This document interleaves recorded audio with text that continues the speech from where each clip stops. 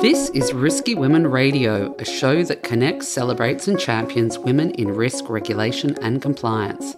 We're here to share the insights on the biggest issues in our industry and hear inspiring journeys from our global members. Sign up to our newsletter at riskywomen.org. I'm Kimberly Cole, your Chief Risky Woman. Hello, and welcome to the next episode of our series on Risky Women Radio. My name is Shaheen Dill, and I am a Senior Managing Director at Protiviti, a global risk and advisory company. In this episode, I am thrilled to be here with Jimena Zambrano, a seasoned risk executive with broad experience in deploying advanced analytical frameworks and processes across all lines of business. Jimena is currently a Senior Vice President and Head of Model Validation for Wells Fargo's Corporate Model Risk Group, focusing on qualitative models. Previously, she led consumer analytics at Ally Financial and was the Chief Risk Officer for the international operation. And even earlier, she was a Senior Credit Officer in charge of different businesses across Latin America for Citibank. So you can see she comes with an impressive set of experiences and education from MIT, the Fuqua School of Business at Duke, and the Universidad de los Andes, Bogota, Colombia. Her experience in applied analytics, model development, and validation across large and mid-sized banks is mixed with a strong data science and analytics background, which positions her squarely at the intersection of technological advances in data science and risk analytics, our topic for today. So welcome, Jimena, and thank you for taking the time to speak with us. I know I introduced you already, but tell me one interesting and one fun fact about yourself before we start. Great, Shaheen. Thank you so much for the incredibly kind introduction. I'm thrilled to be here. I do want to clarify that my comments today are my own and do not necessarily reflect the views of Wells Fargo. So with that, let's see. Something interesting about me is that maybe as much as I enjoy analytics, I have always been deeply in love with humanities. And I have a minor in classical studies. Specifically, I ended up being a teaching assistant of Athenian democracy in the 5th century and classical Greek theater of all things. Cool. Yeah, I still love it. I find it fascinating. Fun facts. Well, a lot of people think risk people are not a lot of fun, but maybe this is fun. I will look for any excuse to plan a party, Shaheen. I love to host people in my house. I am a cake decorator. I will obsess over every little detail of planning a party, from the place settings, the menus. For example, during COVID lockdown, I would put together these game nights with our friends where I would deliver game kits to their house along with a homemade meal so that we could all play the same game and share a meal together. And it was a lot of fun. I want to come to one of your parties. Anytime. I love to have people over. All right. So tell me, you've obviously had a very successful career in risk management. What is the single biggest risk that you've taken yourself in your career? That is a great question. Well, I was once told by one of my great mentors, listen, Jimena, if you want to become a really good risk manager, you gotta go where there are risks to be managed. So there was once this opportunity and a choice I had between two roles. One was a promotion into a very well-controlled business, very mature business, very evolved risk management practices, and they were well within my area of expertise. And there was this other role in an entirely new area. They had immense challenges, criticism, and issues to overcome. And I knew that I was going to be stretched day one. And to add gravy on top, people will actually tell me, why would you take that role? That is like a third rail. You touch it and you die. I ended up taking the role, and it was one of the most incredibly rewarding experiences of my career. The people I met, the learning was exceptional. The team I was fortunate to build was wonderful. So I do not regret the decision at all. Awesome. Great. So one more question. Is there a risky woman in particular who serves as an inspiration for you? Oh, gosh, Shaheen, so many women. Obviously, all of my mentors, but I do think all trailblazing women are risky women. Women willing to push the boundaries and challenge the status quo. So I would pick probably Nancy Grace Roman. So she was the first female executive at NASA at a time where women were not a very common sight in STEM fields, let alone in an executive field. She played such a key role in developing the astronomy program in NASA, in putting the groundwork for the Hubble telescope. And most of all, she was a fierce defender and proponent of women in science, which is something that I feel very strongly about. So you can tell I'm a big fan of hers, as she must have been so gutsy to face that environment and to still excel in it. And of course, these are the real rocket scientists, Yes. Although people sometimes call quants rocket scientists. Oh, yeah. My sister is an astrophysicist. She's worked at NASA sometimes. Oh, my gosh. She's currently at the Harvard Astrophysical Observatory. So, yeah, you're right. These women are truly, truly impressive. Oh, my God. Dream job. Dream jobs, exactly. I would love to meet your sister. So, getting down to our topic for today, I think everybody is aware of the vast increases in data availability, in the advances in technology that has led to huge amounts of computing power available to every single person.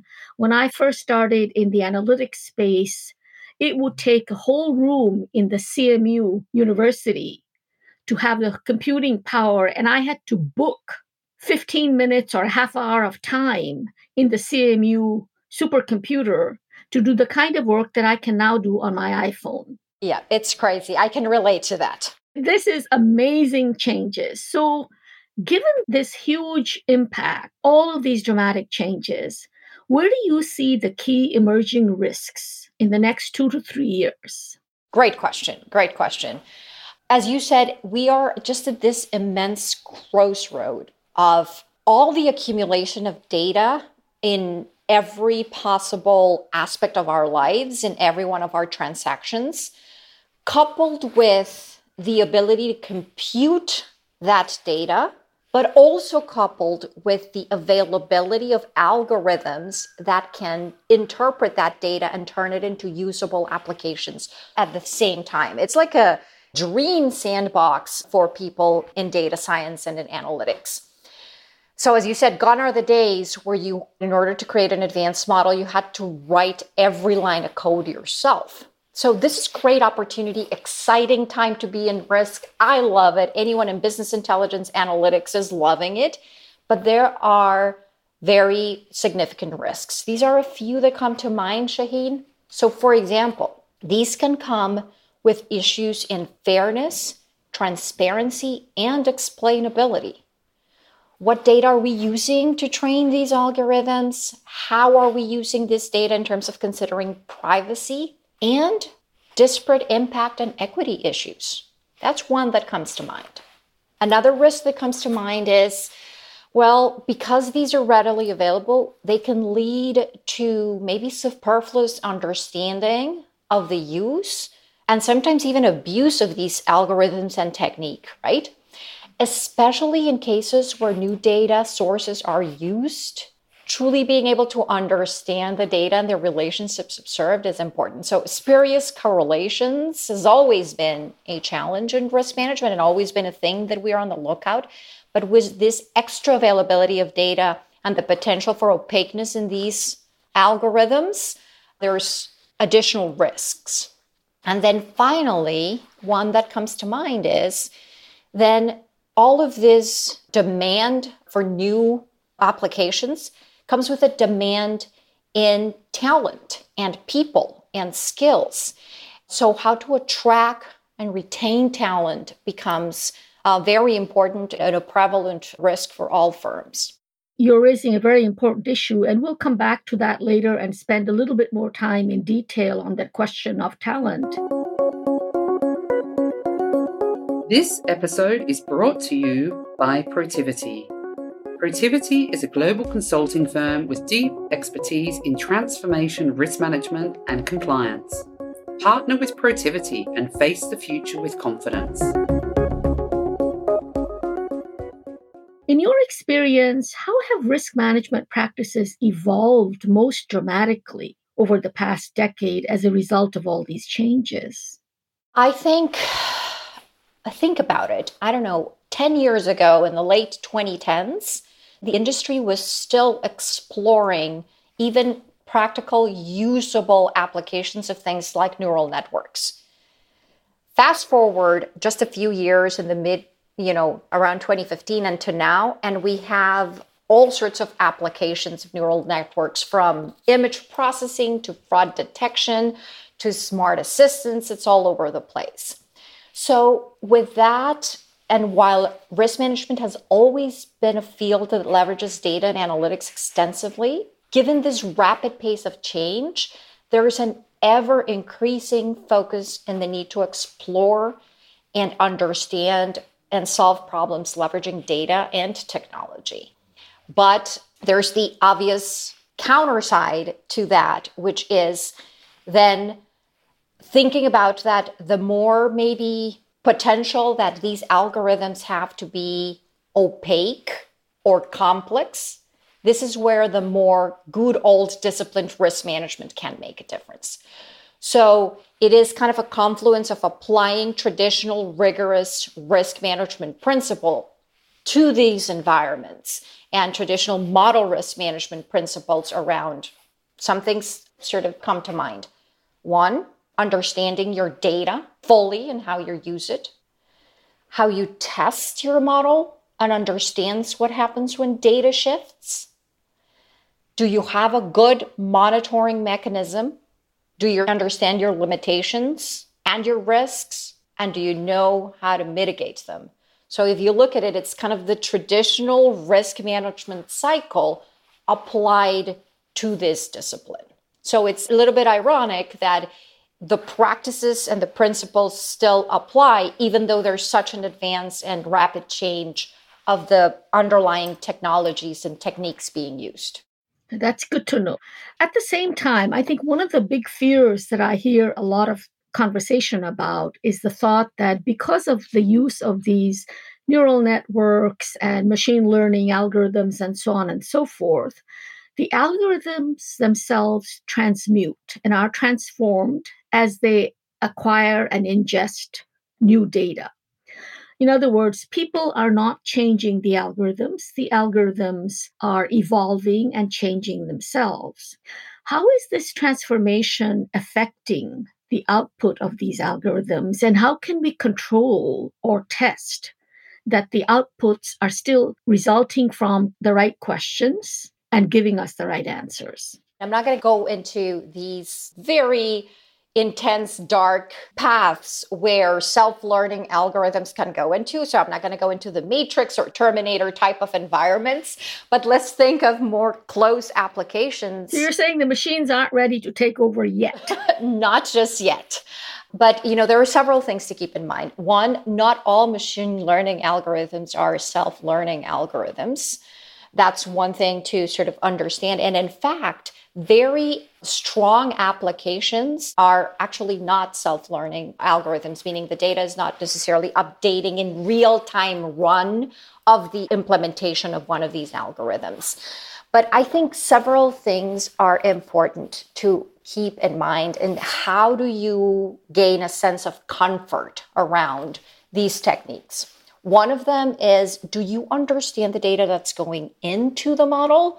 And do you understand how to tune the model? So people have the tendency to spend a whole lot of time tuning what we call the hyperparameters into the model, when in reality, the variable selection and the factor selection itself can be a lot more impactful to the outcome.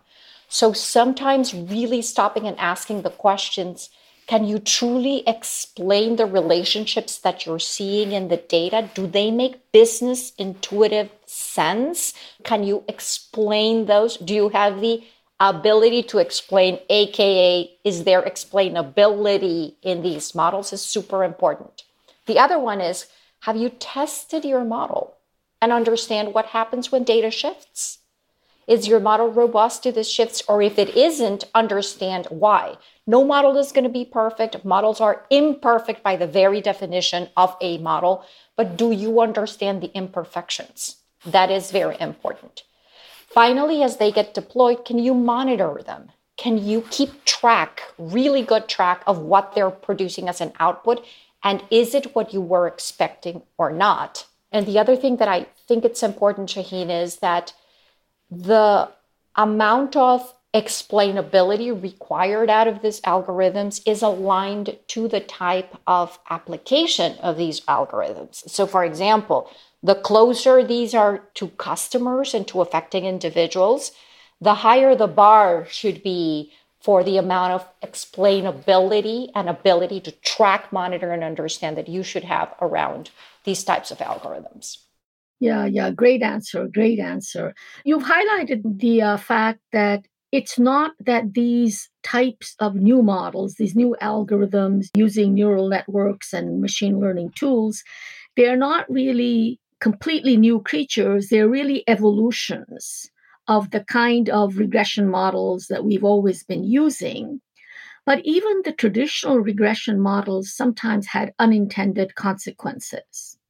In your opinion, are these more advanced predictive models? Are there more unintended consequences, or is it just a sort of a progression along the same continuum? That's a good question. I do think there can be more unintended consequences, Shaheen. And you're right. If you look at strict definitions of, for example, a neural network, you do have sort of embedded mini regressions in them, depending on things like the activation function you pick or those kinds of sort of more technical details. But ultimately, in terms of the unintended consequences, the added level of complexity coupled with how readily available they are bring about several things in my view. One, we've always heard that there is the potential of misuse, as you said, of even a simple regression algorithm can be used, right?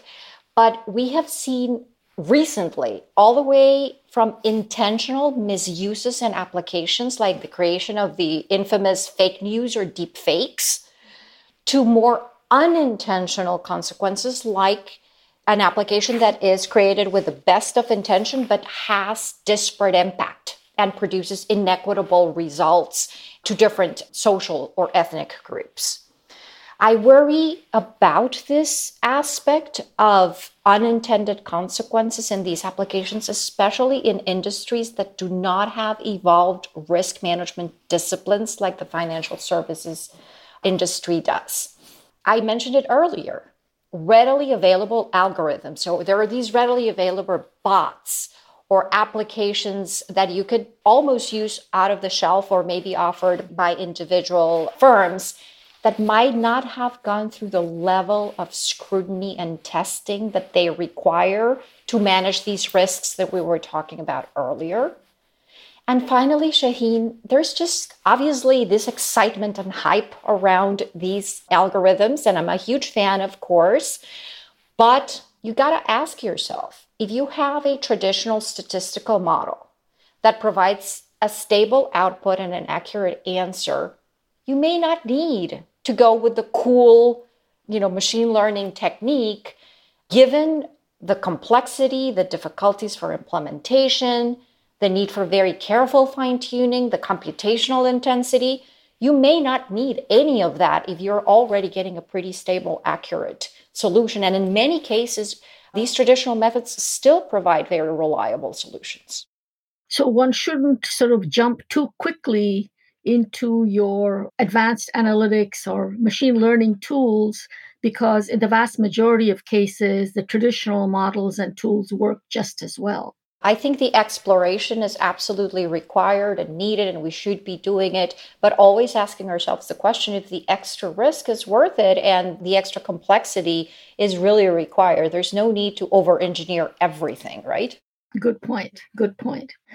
So how have all of these changes impacted the drivers and skills required of people in risk management teams? As a leader of a significant team yourself, Have you changed your hiring practices? Have you changed what you are looking for in the people that you hire and train? Great question. So yes and no.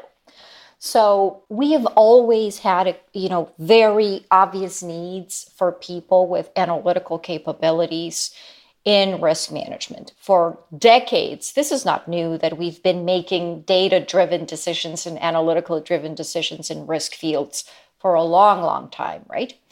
What has probably changed recently is that given the rapid pace of change of all of these three things coming together that we talked about earlier, I think then the need to be resilient and a lifelong learner becomes more important.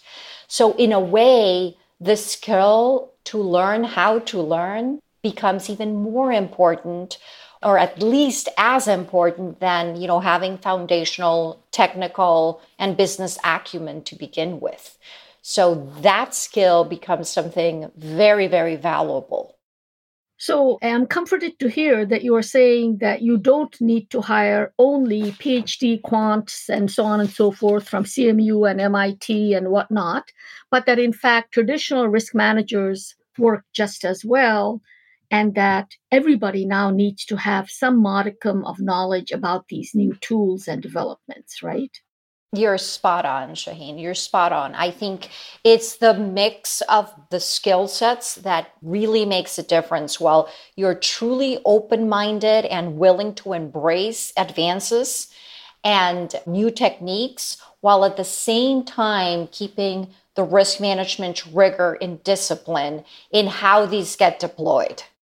Is there more need or the same need as before for collaboration between those who are fully conversant with the business context of a problem and the analytical skill set that are brought to bear upon some of these problems? Oh, there is increased need of collaboration, Shaheen, because the speed of deployment and the need for the speed of deployment is increasing. So the only way you can successfully do this is if you have these sort of multifaceted teams working together to solve these problems.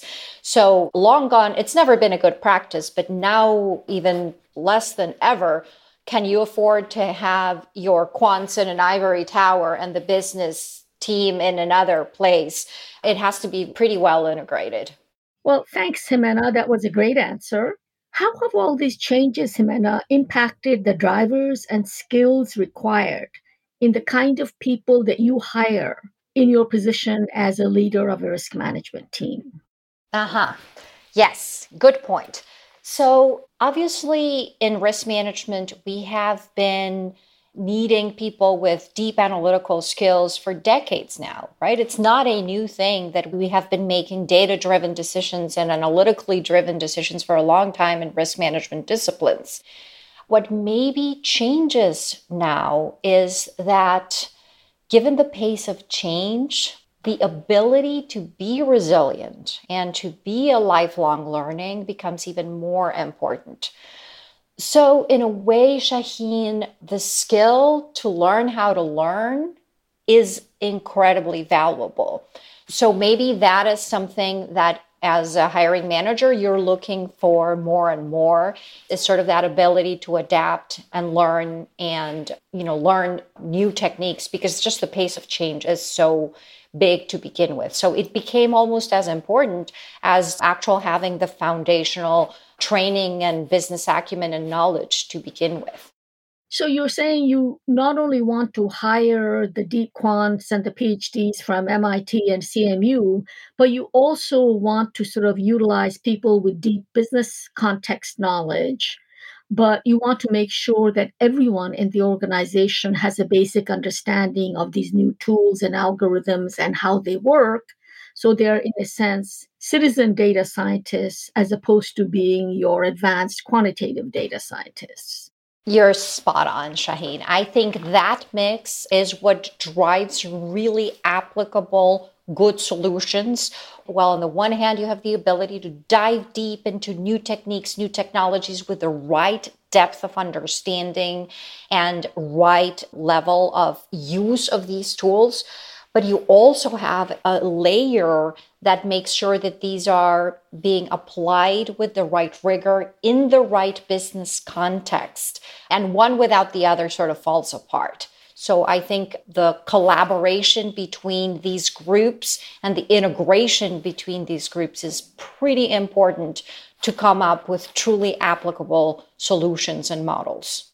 That's terrific, Jimena.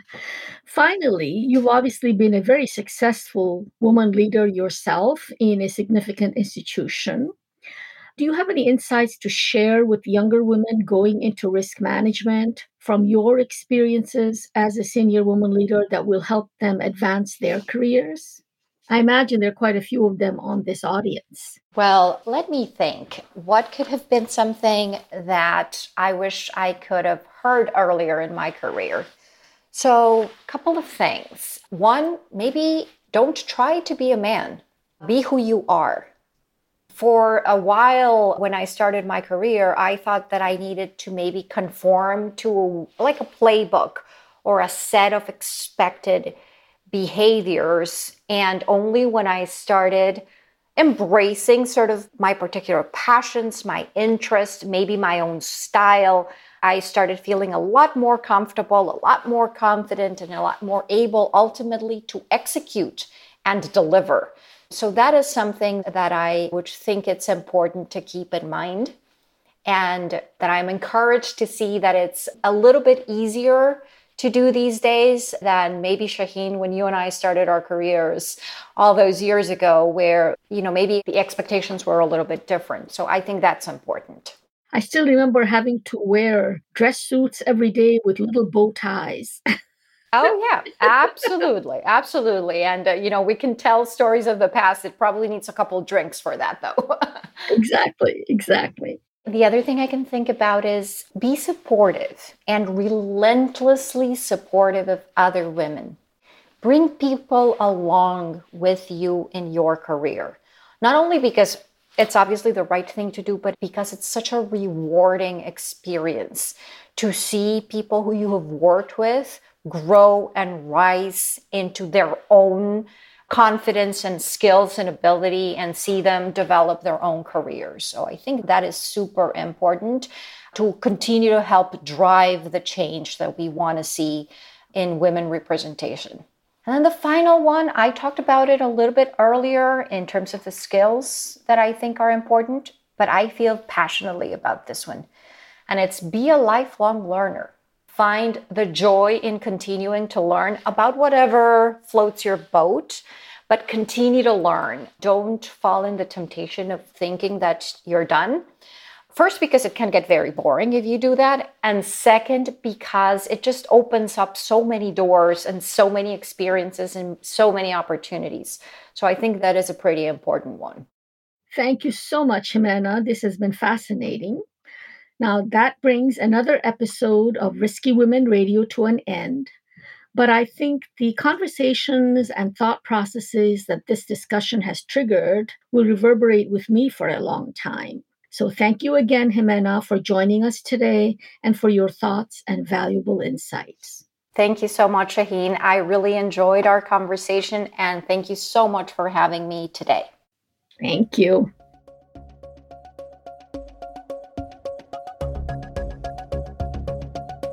Thank you for listening to this episode of Risky Women Radio. Be part of the ongoing conversation and learn more about our events and other programs at riskywomen.org.